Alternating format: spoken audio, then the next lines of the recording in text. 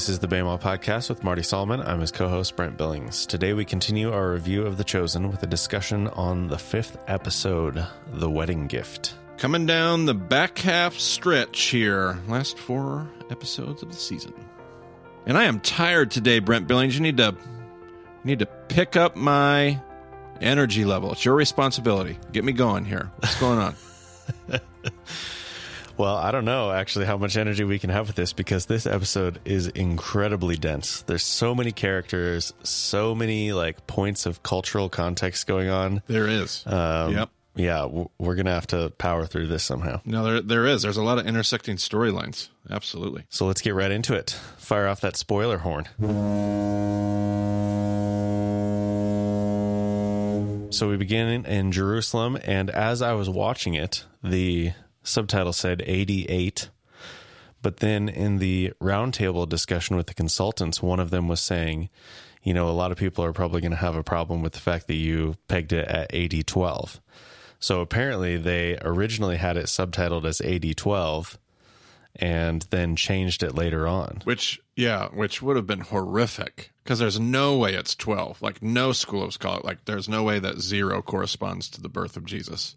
In any historical timeline. So to have done 80-12 would have been a big mistake. Well, and they discussed that a little bit. Some guy who came up with the dating mechanism, several hundred years after the fact, ignored some historical documents and assumed something or other. And so that's how the dates got off, and then they figured it out 1,000 years later. In the 1600s, they figured out actually that's off by about 4 years.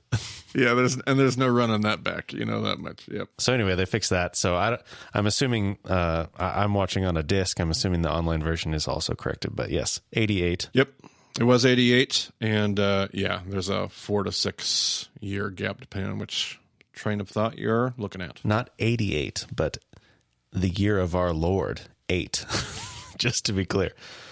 So anyway, Mary comes in the scene. I don't think you realize immediately that it's her, but she's frantically looking for Jesus, and he ends up coming around the corner with Joseph, and they have a discussion about where he's been, and he's like, of course I was with my father, and she's like, no, you weren't. And they kind of gestured to the temple or whatever. And oh, okay. And she's like, well, whatever. And then the line, that the young Jesus says, if now is not my time, then when? If not now, when? And I'm like, oh man. And Mary, it's almost a fourth wall break. She's not looking quite into the camera, but very close. And she says, please. And, it's just kind of I don't know. The first time I watched it, I felt like the scene was a little bit clunky. The dialogue was a little bit I don't know if I want to peg it on the actor who was playing young Jesus or what, but it felt a little weird. But it does come back later, so. It does. Yeah, it was a good scene for that. They're setting up that callback at the very end of the episode, and that part I appreciated. I actually think at the end of the episode, if we remember to talk about it, there's actually a whole lot more going on there. I appreciate what they did artistically. They set it up to where she can call back to this moment when he's younger, and that's the intimate mother-son. Because what you're trying to deal with on some level is how is Mary able to convince Jesus to do this miracle, and they do it in that artistic way, which I loved. And I wouldn't even say that those elements aren't potentially taking place. I kind of would love to squish the content I already had in my brain together with some of these beautiful artistic ideas. But it was I appreciated what they did there, and especially what they're having to work with as making an episode. That it worked. Yeah, and the director was talking about their struggle, how much does Mary know? How much does she defer to Jesus even when he's younger? How much does Jesus understand about what he's doing? So yeah, lots of tension, lots of we don't quite know how things played out, and so I think it was a good balance of how they did things. I thought it was interesting that when Jesus was talking to Joseph, he referred to him as Abba, but then when he was talking about God, he used the English Father. Yeah, and that was a weird interplay, but in the whole language, because they haven't been doing that. They haven't been like preserving some Hebrew expressions like that. So that was, although they did use in episode 4, they used Ema for mom. That's true. No, that's absolutely true. Now you say that, you're absolutely right. Yeah, and I do like how they've done the whole, how much did Mary know, like throughout this whole, this episode especially, but I like how they balance that, especially in the scene, even with Joseph as well. And I love, like, as this scene progresses, I love the moment where, like, Joseph, like, you think he's going to go in to scold Jesus, but there's like this like sense of, well, I can't scold him. So, well, yeah. Jesus, and he like kind of pauses, please don't do that again. This like moment of pride, this like, you should have seen him, like the scribes were like glued to what he was saying. He was teaching them, and like it's that thing where it's like, I really, you should be in trouble, but I'm also really impressed by what you did, so I can't, Right. Yeah, absolutely on that part. But even when he goes to make that statement, there's this dramatic pause. It's a brief pause. But when he says, Jesus, don't do that again, there's this, like, it could have come off like an angry dad, like, don't do that again. But there's like this Jesus, like he's going to say it, and then he catches himself and, please don't, it's like more of a request than a scold. And then obviously as they're walking away, the joke of, and I love the word he uses, transgression, like, how will we, what am I to do to help you repay your mother for this transgression? Yeah. Which I thought, that's great. Wink, wink, nod, nod. Right. Maybe rub her feet. And I thought, oh, clever callback. Yeah, that's good. That's good.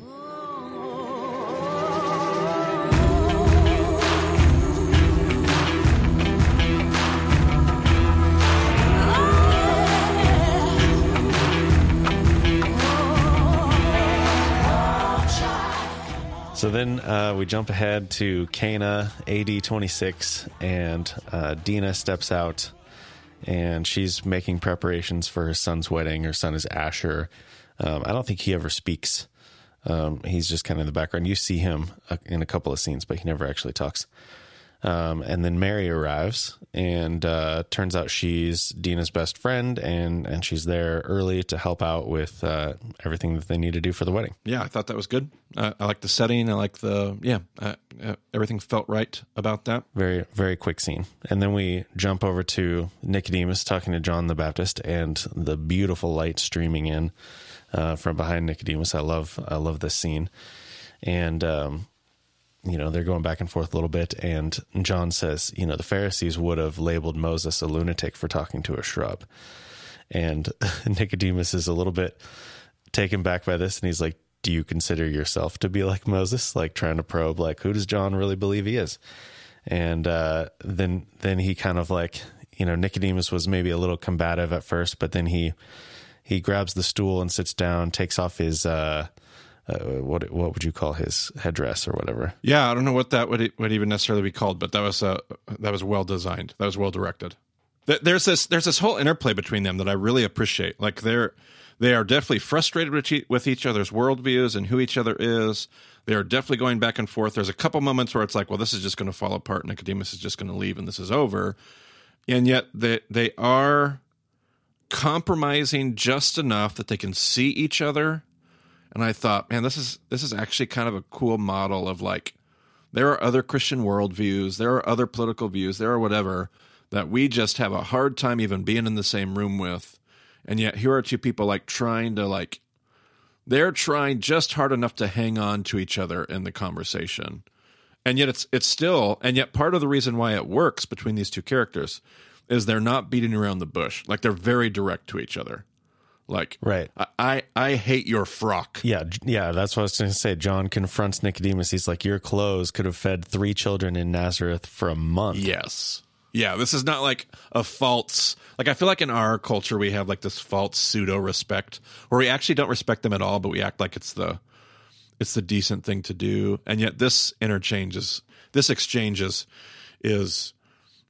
It's definitely direct, and they say how they feel, and yet it opens the door to like the clashing of the worldviews in a way that conversation can happen. It was, I don't even know what I'm trying to say with any of those notes, but I did make notes about that. I liked it. And then, Nicodemus is saying like, hey, look, I'm not your captor. Rome is the one who put you in this prison. And then they have this back and forth, and John realizes like, oh, Nicodemus is not really here on official business. And Nicodemus says, yeah, I'm here of my own accord. I'm not here for anything else. I'm trying to figure out what's going on. Yeah, that's where John catches it, and he realizes, okay, I'm going to change my posture a little bit.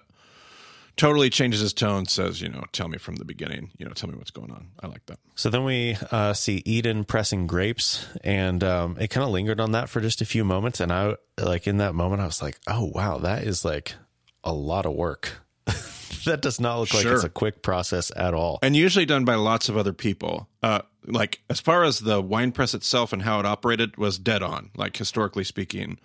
Perfect. It usually would not be done by, one lone wife at home. Like, you would have done that in the community with other people, 2 or 3 folks in the middle of that. And yet for the scene, they got to do that.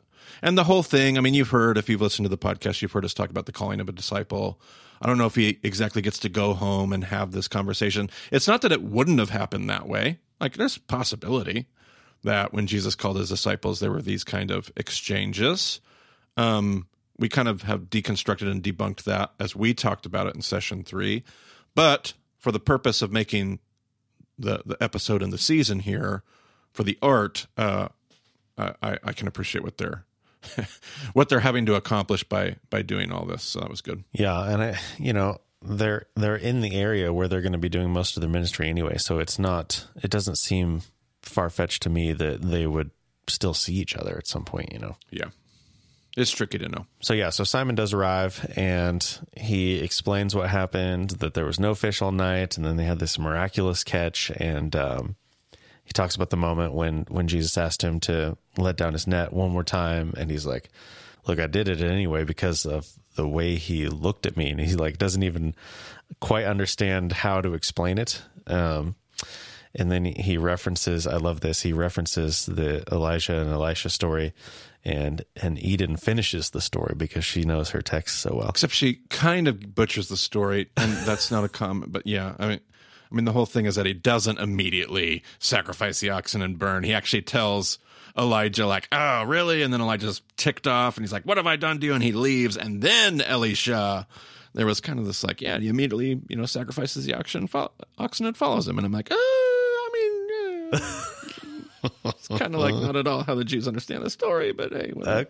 Okay. That's why we're all here. That's what we're doing this for. But she does know her text, and again, for a woman in their culture, that's a thing that she knows her stories like that. Especially if we think about like Bet Sefer, we think perhaps women were or girls were involved in Bet Sefer going through Torah, but then this story would have been in the rest of Tanakh that she wouldn't have been in school for. So, and in a lot of circles, I think, like I even think of like the Nicodemus and Zahara setting, and I feel like in maybe a lot of settings, the wife would have just quietly like let the husband tell the story, like that's his job. I like Eden like jumping in there and engaging the story and saying, yeah, and this is what happens, and that was good. I like that. So Simon gets pretty excited as he's telling Eden about how he was called and about who Jesus is. And Eden is overcome with emotion and seems upset to Simon.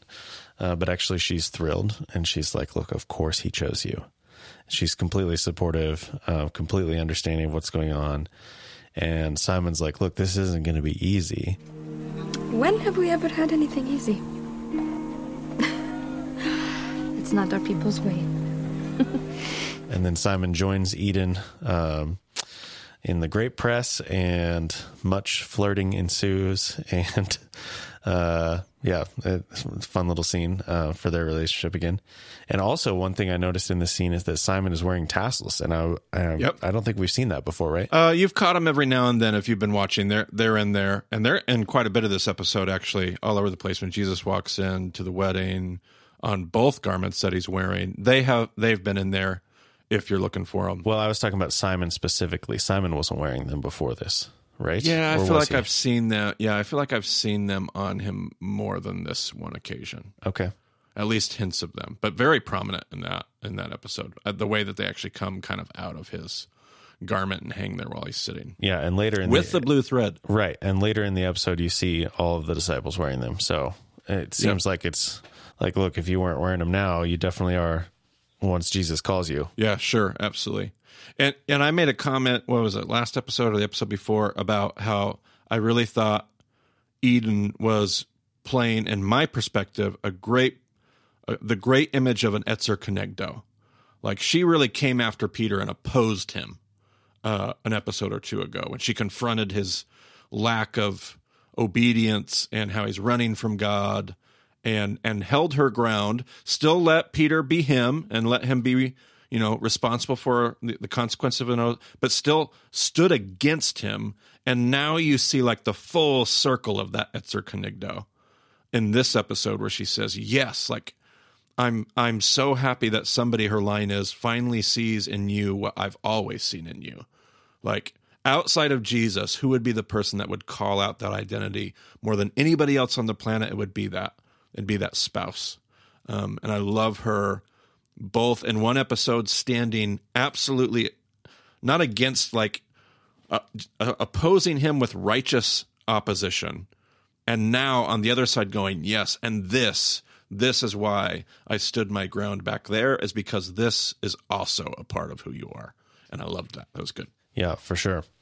So then we have Rama and Thomas. Rama, I don't know how you say that. Uh-huh. They're loading up the cart for the wedding feast. They seem to be like the caterers, and they're arguing about whether they're taking 3 or 4 jars of wine. And she's like, well, they paid for 3. And Thomas is like, well, I mean, we could take it out of, whatever. He says that they could cover it. And she says, well, that would completely eliminate all of your margin.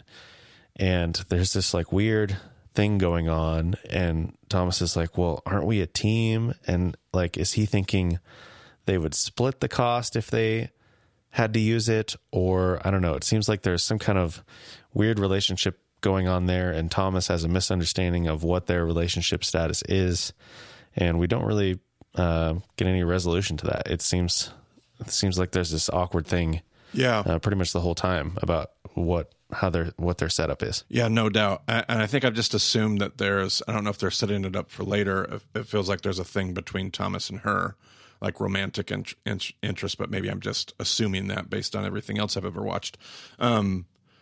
But yeah, and again, another great instance of where I just appreciate how they came up with the backstory.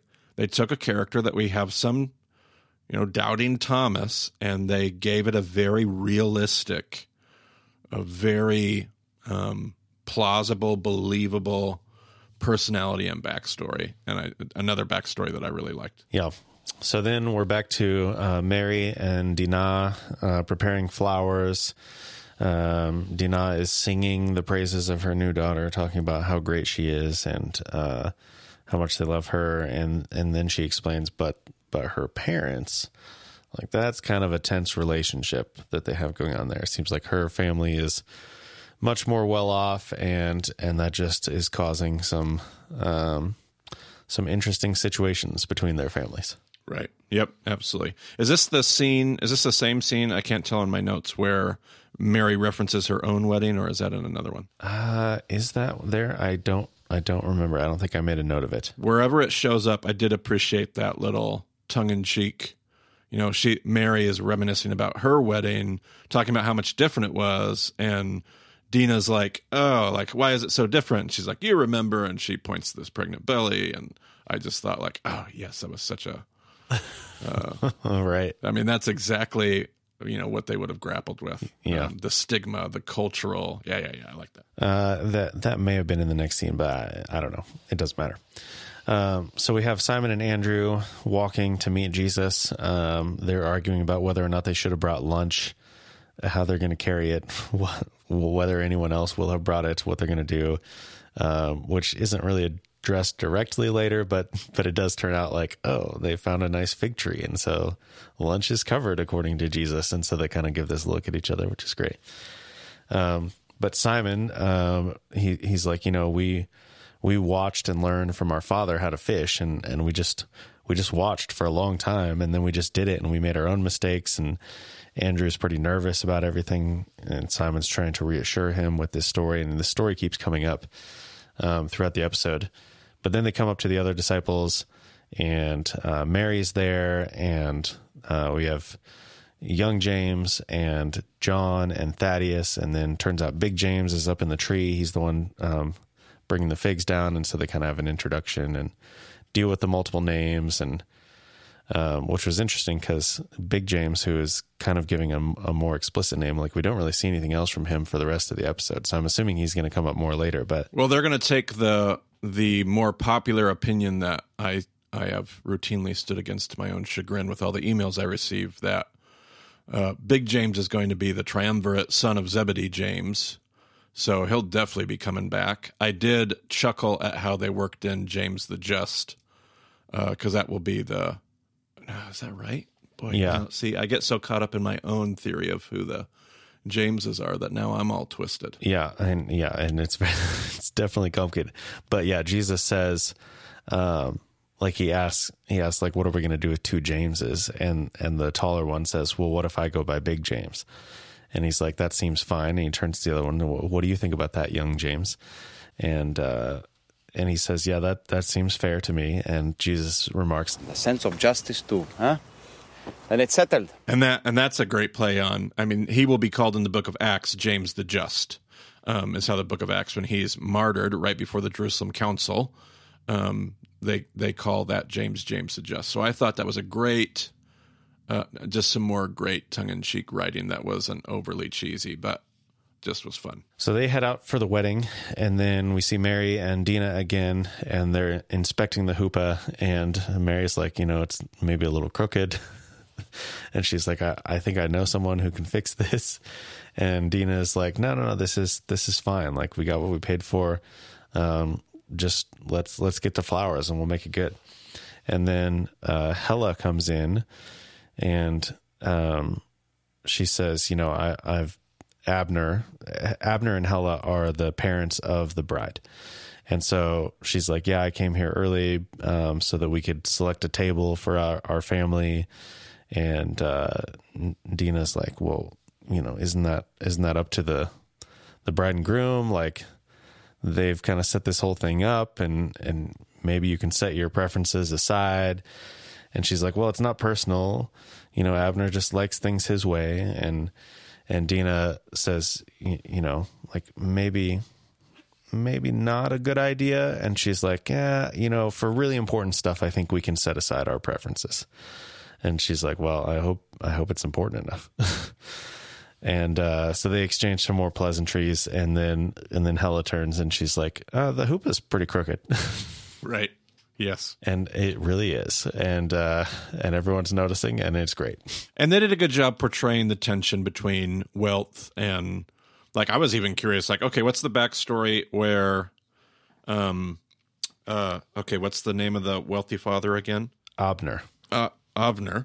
So I want to know the backstory of why he even let his son marry this, like his daughter, his son or his daughter marry the son of, this so unwell off family. Like, there's got to be a reason, because there was they portrayed that tension between, well, we're a really successful family, you guys are super poor, like, and that tension between that. So not that it's implausible by any stretch of the imagination, but I would love to know, the backstory. Is Abner just a sucker for does his daughter have him wrapped around his finger?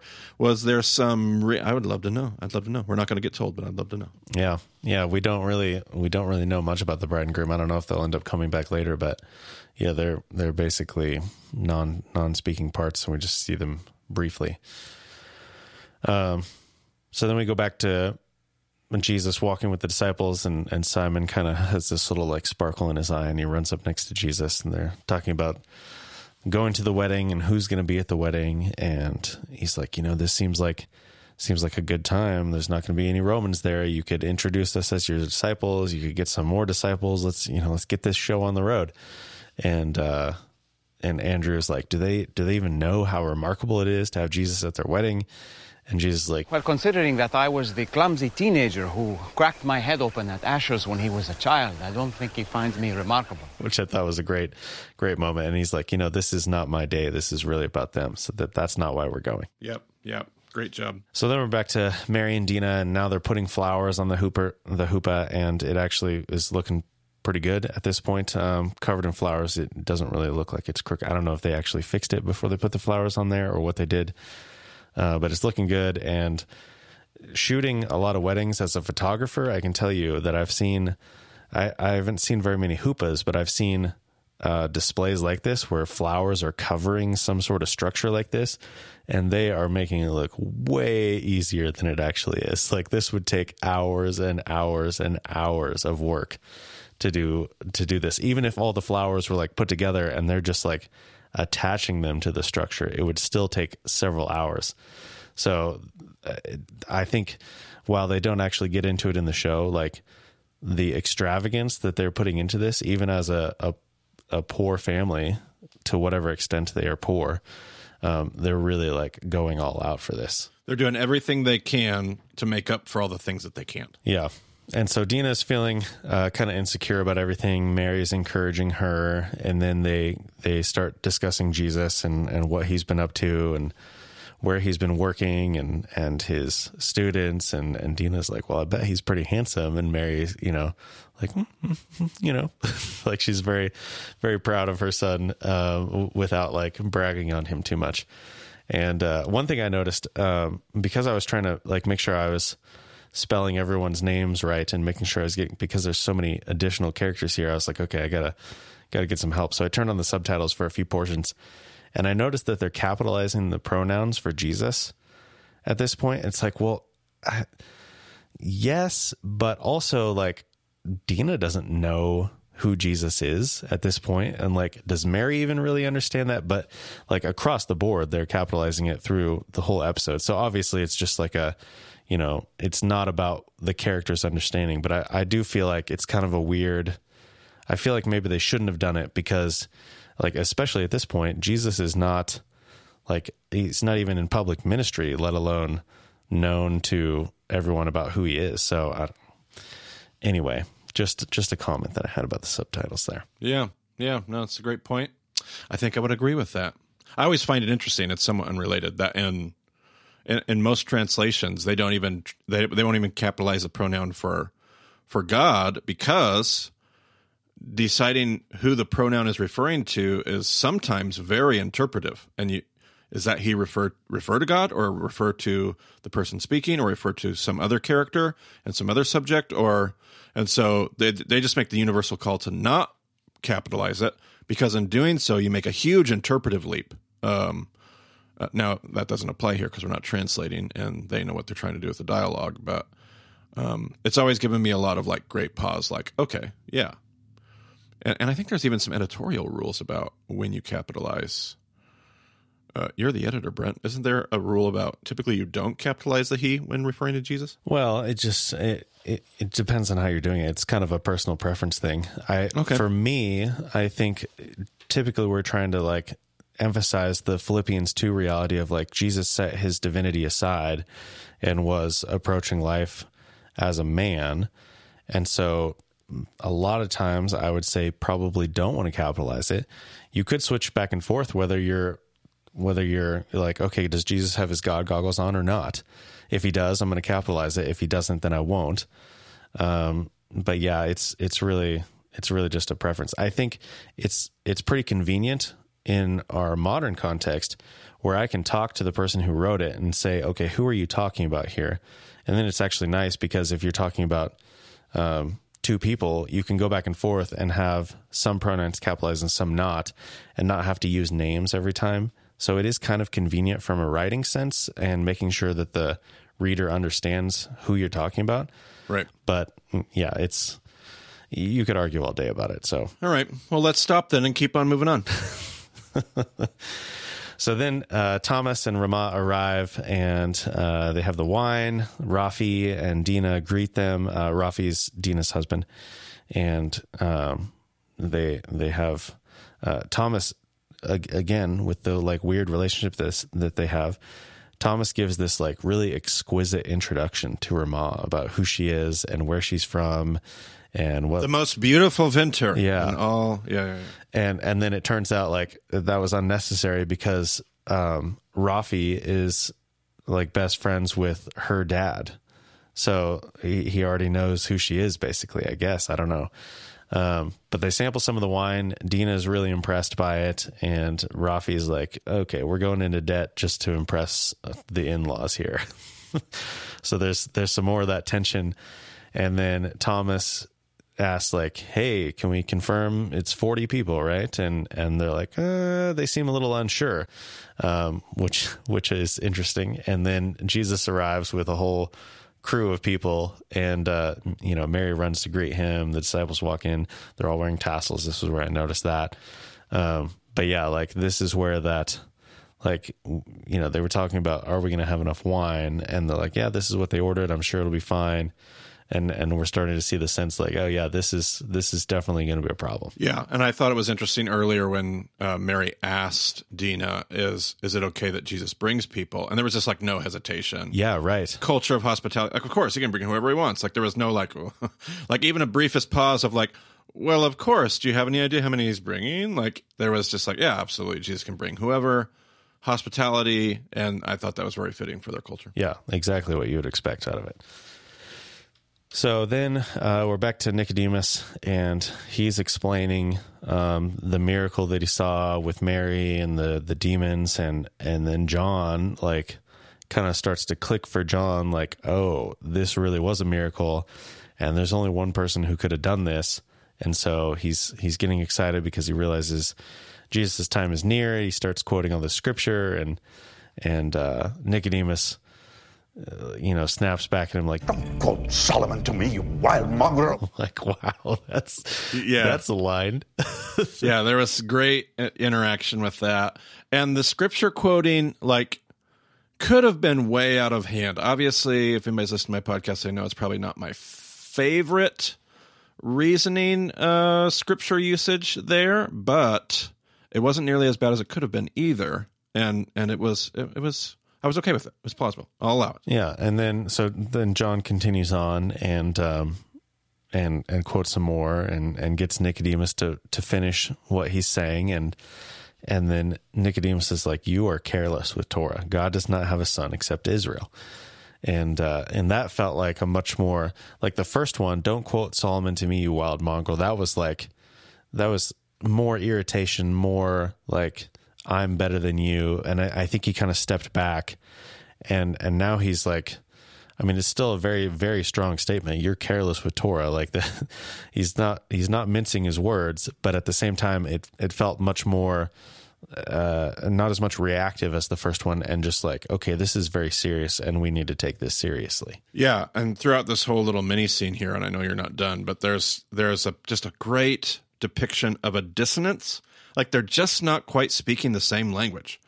They're having a conversation about the same God, but they're not working with the same puzzle pieces, and they're not trying to put together the same, puzzle at the end. And even at the end of this scene, he starts talking about light and darkness, which I loved because it's such Essene talk. Yeah. Sons of light and sons of darkness. Which one are you going to be, Nicodemus? Which is like, for Nicodemus, like Pharisees don't have any talk about sons of light and sons of, like, what does he care? So there's like this dissonance and yet this engagement, and yet I can't even believe they depicted that so well. Like, yeah, I was just totally shocked that they used Essene language for John the Baptist, which is just so beautiful and brilliant and perfect. Uh-huh. And then this Pharisee, like, I want the pure, unadulterated. Like, it was so well done, so well done. Yeah. John says, I wonder if you're going to awaken, or if you love the dark too much. And I'm like, whew. Yeah.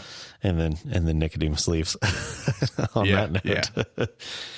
So then we're back to the wedding. Thomas is giving directions to the servants about the food.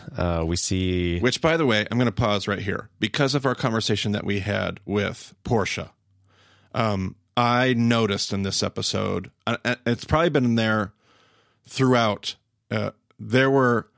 this is one episode where I started to notice in the crowd and the people at the wedding, there is a good amount of racial diversity That's not just racial, but like what I would imagine historically accurate racial diversity in the characters that are depicted. At the same time, the servants were still very dark-skinned individuals, and which would have been historically accurate. Like there was, even in those days, an exploitation of.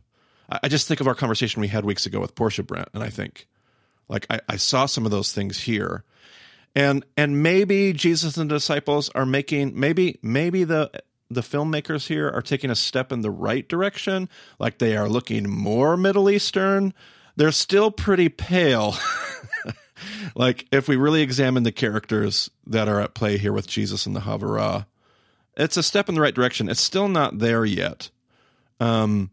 And yet throughout the wedding, I at least appreciated having talked with Portia and hearing her story and looking for representation. And I'd love to even hear, maybe sometime I'll get to ask her how she felt about Chosen season 1 if she saw it.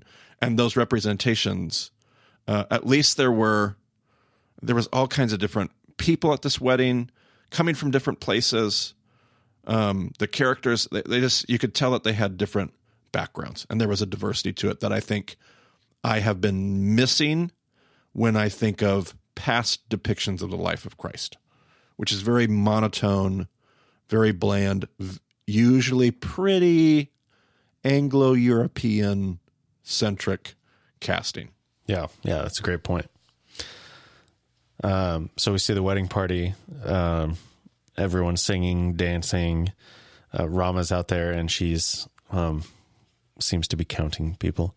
And then she runs in and explains to Thomas, like, oh, we have a few more people. It's like, yeah, I know. They always have more people than you expect. I planned for that.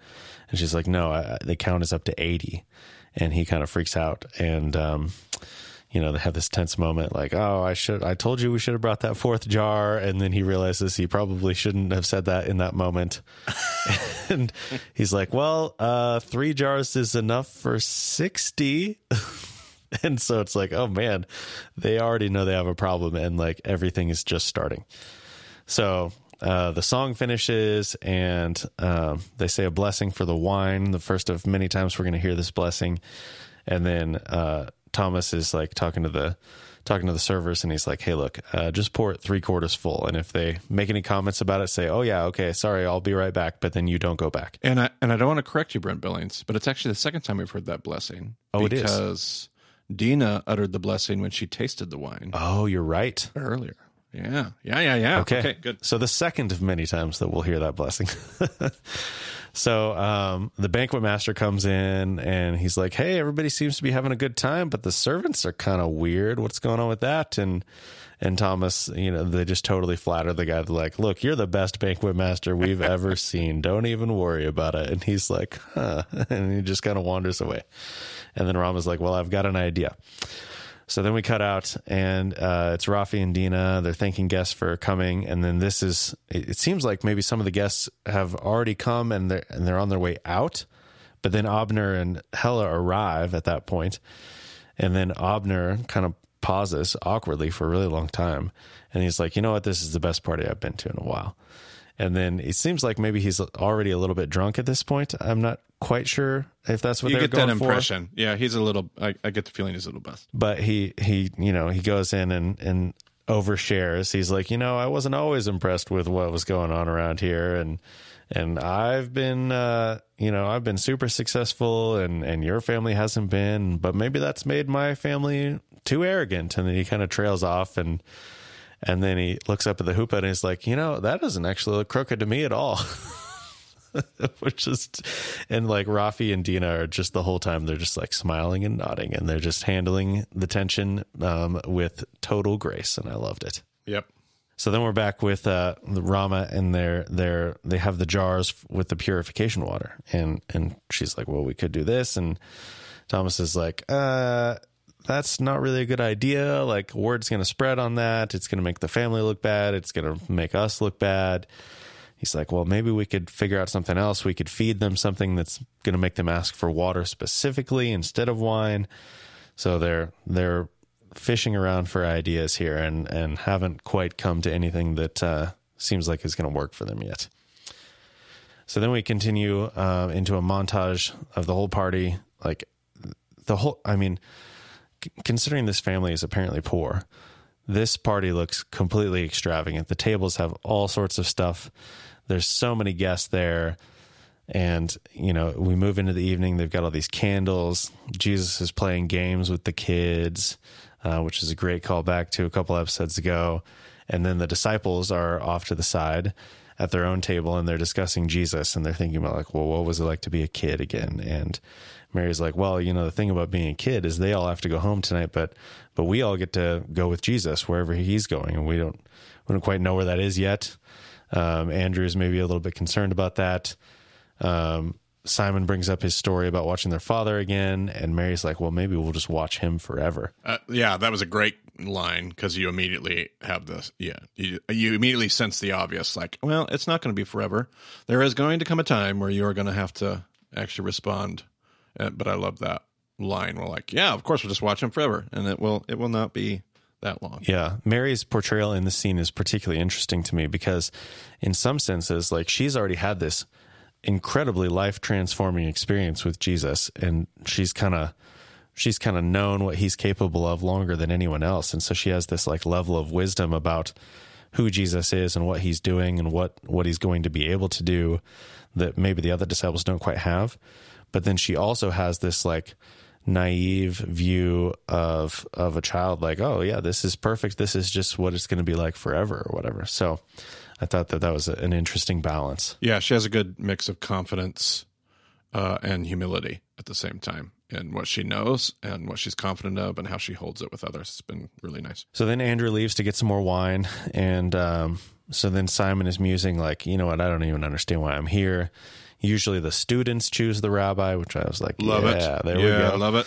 Yep. And then and Thaddeus, or rather James, is like, yeah, I wasn't a student before either. Thaddeus told me about him, and Thaddeus is like, well, I met him on a construction job, and Mary's like, well, yeah, he's not a professional rabbi. He's been doing other stuff up to this point, and Jesus told Thaddeus that he's building a kingdom stronger than stone. They were doing some stone work on their job, and Simon's like kind of poking and prodding, like, well, what were you guys building? And Thaddeus is a little embarrassed to say, and he's like, well, we can't really talk about it in front of a woman. And then Mary's like, I have seen and heard things that would turn your blood to ice. And then Simon starts to like figure out what Thaddeus is talking about, but then he realizes that Mary's talking about ice. And I was like, would they even have ever seen ice? I don't. They do talk about it getting cold at night, but would they? I don't know. Like, what is the knowledge of ice in the first century? Oh yeah, sure. Not ice maybe in all the ways that we experience it, but I mean, Jerusalem gets snow. Yeah, you definitely would have had ice in there. Okay. In their world. All right. Well, that's good to know. Yep. My experience is from August so I do not have a concept of ice in Jerusalem. A couple times in the last decade, they've been building snowmans on the old Temple Mount and throwing snowballs. The rabbis have, so it's been fun pictures. Oh man. Did I just say pictures? Pictures. There you go. I've been getting enough garbage about that I'm going to have to start fixing that. Photographs. Hey, do whatever you have to do, I guess, huh? Look at this photograph. Let's see, where were we? So, I thought this was a great little detail. Like Thaddeus says, he was working on the retaining wall, and Jesus was building a ramp so that anyone who couldn't walk very well would be able to get into. It was a restroom facility. And then Simon's like, well, why didn't he just heal those people? And so this is where they're talking about like, the previous miracles that he's done for us, those are private. Jesus isn't really like out in the open yet with his miracles. And they're just trying to figure out like who Jesus is, what he's about, and what he's doing. And you definitely get this sense like, I mean, Simon is really pushing for everything to get moving full speed right now, yesterday, really. And everyone else is like, maybe let's let him go at his own pace. He's the rabbi, and Simon's, I love that portrayal of Simon. He's definitely like very eager. I like the theological discussion that they were just having. It sets up all the future discussions they're going to have, because you get this. They have opinions, they got convictions. Like, this is the right way to view Jesus. No, what do you? And at this point, they're not like arguing violently, but there's definitely like these like they all had these like, ho hum, this is my story. Hey, this is, and then you start talking about like who Jesus is and what the point is. And there was a lot more like direct, well, this is what it is. And I just like how that was starting to feel with the group. Yeah. So then the banquet master announces the dance of Miriam. And I'm assuming that's a big deal, because it seems like they're making a big deal about it. I haven't been to any Jewish weddings. At this point in the episode, I think my wife was like, we really got to watch Fiddler on the Roof, which I have not seen yet. So, oh goodness, Brent Billings. I'm glad we didn't have that in the application process to come be my co-host. I know. I intended to watch it before I went on the Israel trip in 2016, and then never did, and still have yet to do so. So well, we'll give you a pass for a while. I know. I got to do it. So anyway, so then Jesus, another great little moment that's just like, there's no explanation for this, but you see Jesus walking around the corner, and he turns back to finish whatever conversation. He says, watch out for the frogs this time. It's like, what in the world is he talking about? But like, he's having a great time. And Simon and Andrew walk up to him, and they're like, hey, Song of Miriam's happening. And then they have this conversation about Andrew having 4 left feet, which didn't really seem to play out for me, because it seemed, they don't really show his footwork later, but it seems like he had no problem dancing later on in the episode when they actually got to it. But then Mary runs up, Mary, his mother, and it's like, hey, they've run out of wine. And he's like, well, okay, what are you telling me for? And she's like, we can't let Asher's family be humiliated. And so Jesus kind of dismisses his disciples and pulls Mary aside, and it's like, look, my time has not yet come. And then we get the payoff from the beginning. And Mary says, if not now, when? And again, she does the almost fourth wall break and says, please. And I don't know if there's anything to it, but in the first shot, she was looking to the left side of the screen. In this one, she's looking to the right side of the screen. So I don't know if they were trying to communicate some kind of change in their relationship where, like, oh, Jesus has grown up, he's on the other side of whatever. I'm probably reading way too much into that, but I was curious about that fourth wall break, and I went back and looked at each of those scenes and realized that Mary was looking a different direction each time. Huh, that's very interesting. I did love the see, as I read John, and we didn't do a whole bunch of stuff on John, I think what's happening at the wedding is I think Jesus and Mom are having a pretty major text throwdown. When Jesus says, my time hasn't come, it's essentially the exact same phrase, but in the it's the opposite of what Jacob says about Leah and Rachel. My time has come was the phrase in the Hebrew when he's trying to get married to the wife that he wants. And Jesus says, my time hasn't come at a wedding, to which Mary responds with a phrase that's lifted directly out of Joseph in the very next part of the next cycle of the Genesis tale. I think they're having a text throwdown, and it's more than just a mother-son moment of like, pretty please, but there's actually like a very a Mary who knows her text, which we know she does from the Magnificat and Luke. Like, she knows her Bible. And I think she's meeting Jesus word for word, text for text, and saying, now, having said that, having made that point, what they did in the episode was excellent. And I loved that moment, that second, fourth wall break that you're referring to, because you get this real intimate sense of Mom, like the power that Mom has with her son.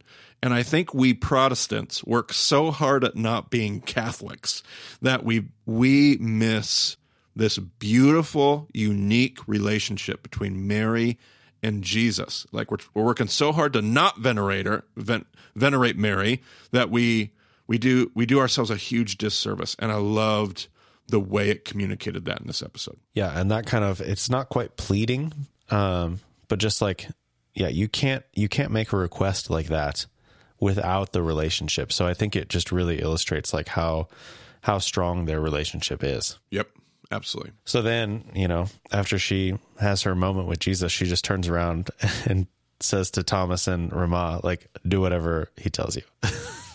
Right. So then they take him in and show him the purification jars, and he's like, okay, fill them with water. And then Thomas has all these questions. Ramah's like, just go with it, okay? And Thomas continues to bring the questions, and Ramah is like, well, okay, I guess she decides like, oh, he's going to do whatever he's going to do. He's going to ask the questions, but meanwhile, we're going to get to work. So she and all the other servants start to go get water. And then Jesus says, this is kind of how it is sometimes, Thomas. You can't always explain everything. And it seems like, I don't know why Jesus would have known Thomas's name at that point, as far as the episode is concerned.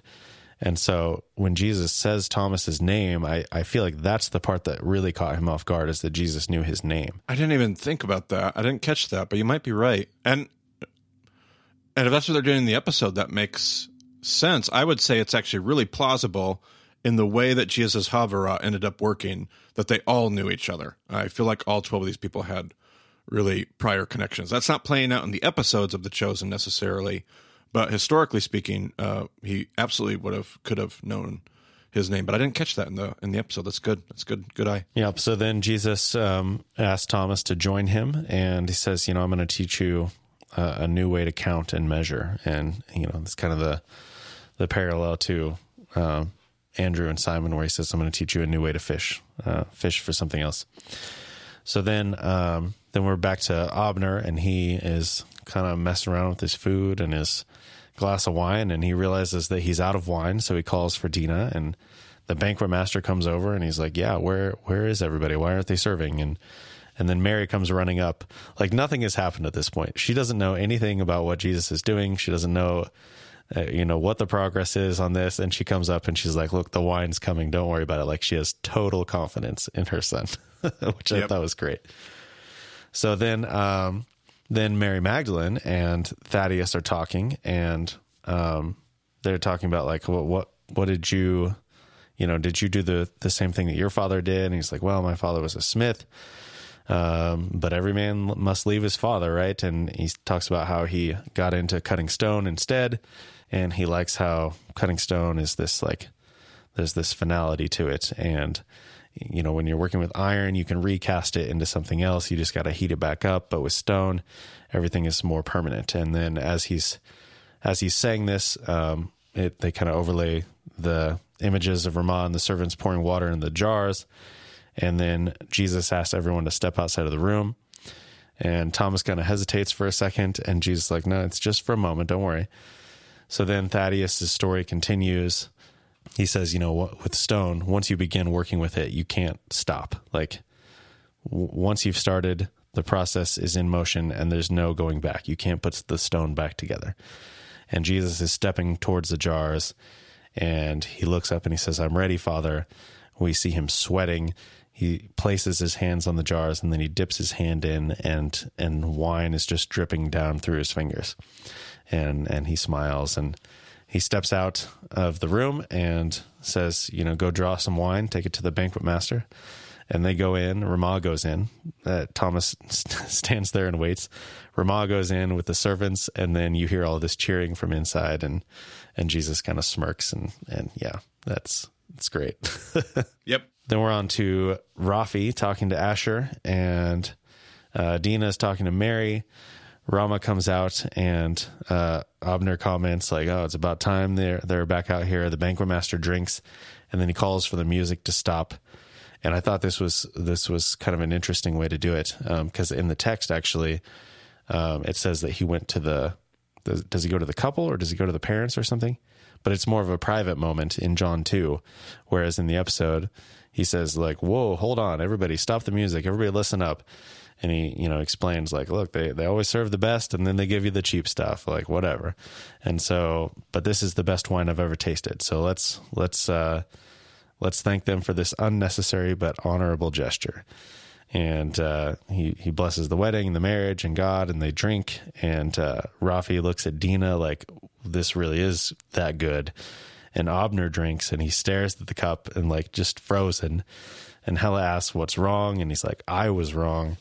And then Mary looks at Jesus and they kind of nod in this understanding way. And then we're back with Thomas and he's just staring at the jars in total disbelief. Yeah, great moments. I did love that line from Avner about, she asks, is there something wrong? And his exact line is, Yes,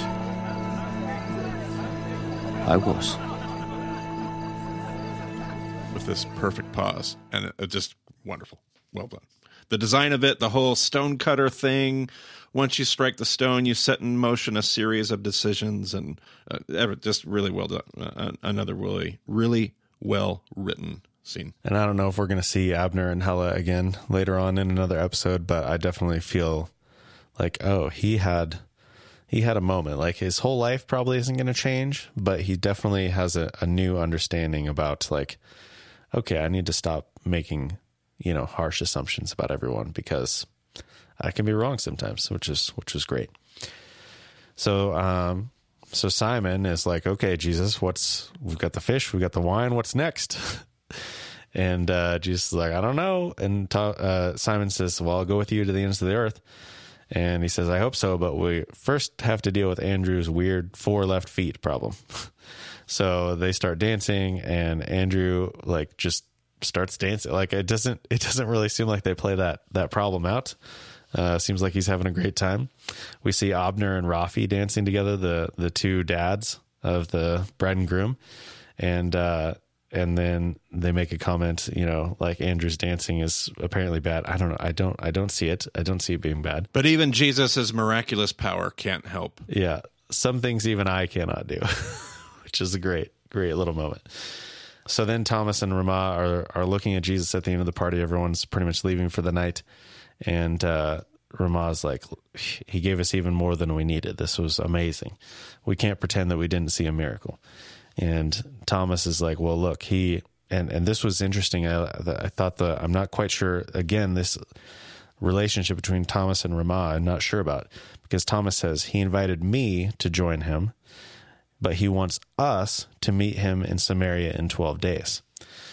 And so I just like, is she supposed to, I don't understand how the relationship works. Well, the us would be a reference to the Havara, the disciples. Oh, okay. How I heard that. He asked me to follow him and he wants us, the disciples, those that have been invited to meet him in Samaria. Okay. That makes more sense because it didn't seem like in the previous conversation between Jesus and Thomas that Ramah was part of it at all. But at the same time, like she was completely on board with him. So I wouldn't necessarily be surprised to see her show up as one of his followers, even if not, one of the 12 formally. We see Mary is definitely a disciple, even though not one of the 12. So it wouldn't surprise me to see Ramah, but I don't know. We'll see. But Thomas is like, I don't know what to think. And she says, well, maybe for once in your life, don't think.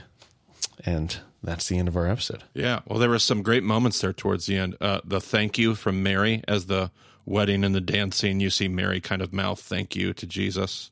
Thank you for doing this. And it was one of those moments, like you said, how much does Mary know or not know?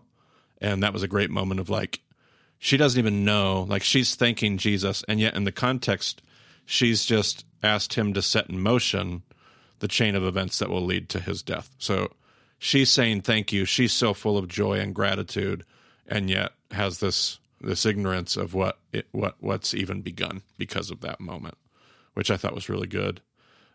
Just the whole wherever he goes conversation with Thomas.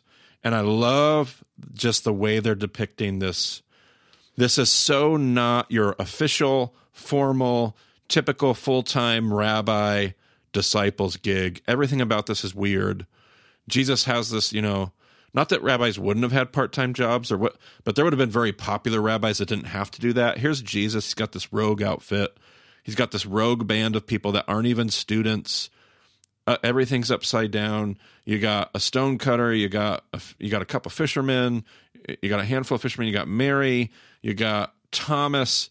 And just this, I love how they're depicting just this collusion of different characters. And I just feel like there's something so instructive for us if we can watch and appreciate that part of these episodes, because I think we operate so much more like the Pharisees Like the synagogue, like we have systems, we have the way it's supposed to go. We have Bible college, we have seminary, we have all these things that's just how you do it. This is just the right thing to do. And the thing that Jesus did was not that. Like, it was not that. It was something else. And you get that sense as you watch this. There's something far less formal. There's something that's a little bit ragamuffin about what's going on. And I just really, I feel like we need to be, if there's something that this series can remind us about here, especially in season 1, I'm being reminded of that aspect of the kingdom of God. It kind of colors outside the lines. And by kind of, I mean a lot. Like it spends a lot of time outside the normal. And I hope we can be reminded of that. Yeah, it's great. Well, with that jam-packed episode, man, I feel like that episode did a lot of work. It did. It had a lot of stuff going on. So much going on. For a single event, it's just basically the wedding, but man, so much is happening. So it was great episode to talk about. If you want to get a hold of Marty, you can find him on Twitter at Marty Solomon. I'm at EIBCB. Go to BamaDiscipleship.com for details about the show in general. Check out our episode show notes. Hopefully you're watching the episodes along with us. So thanks for joining us on the Bama podcast. We'll talk to you again soon.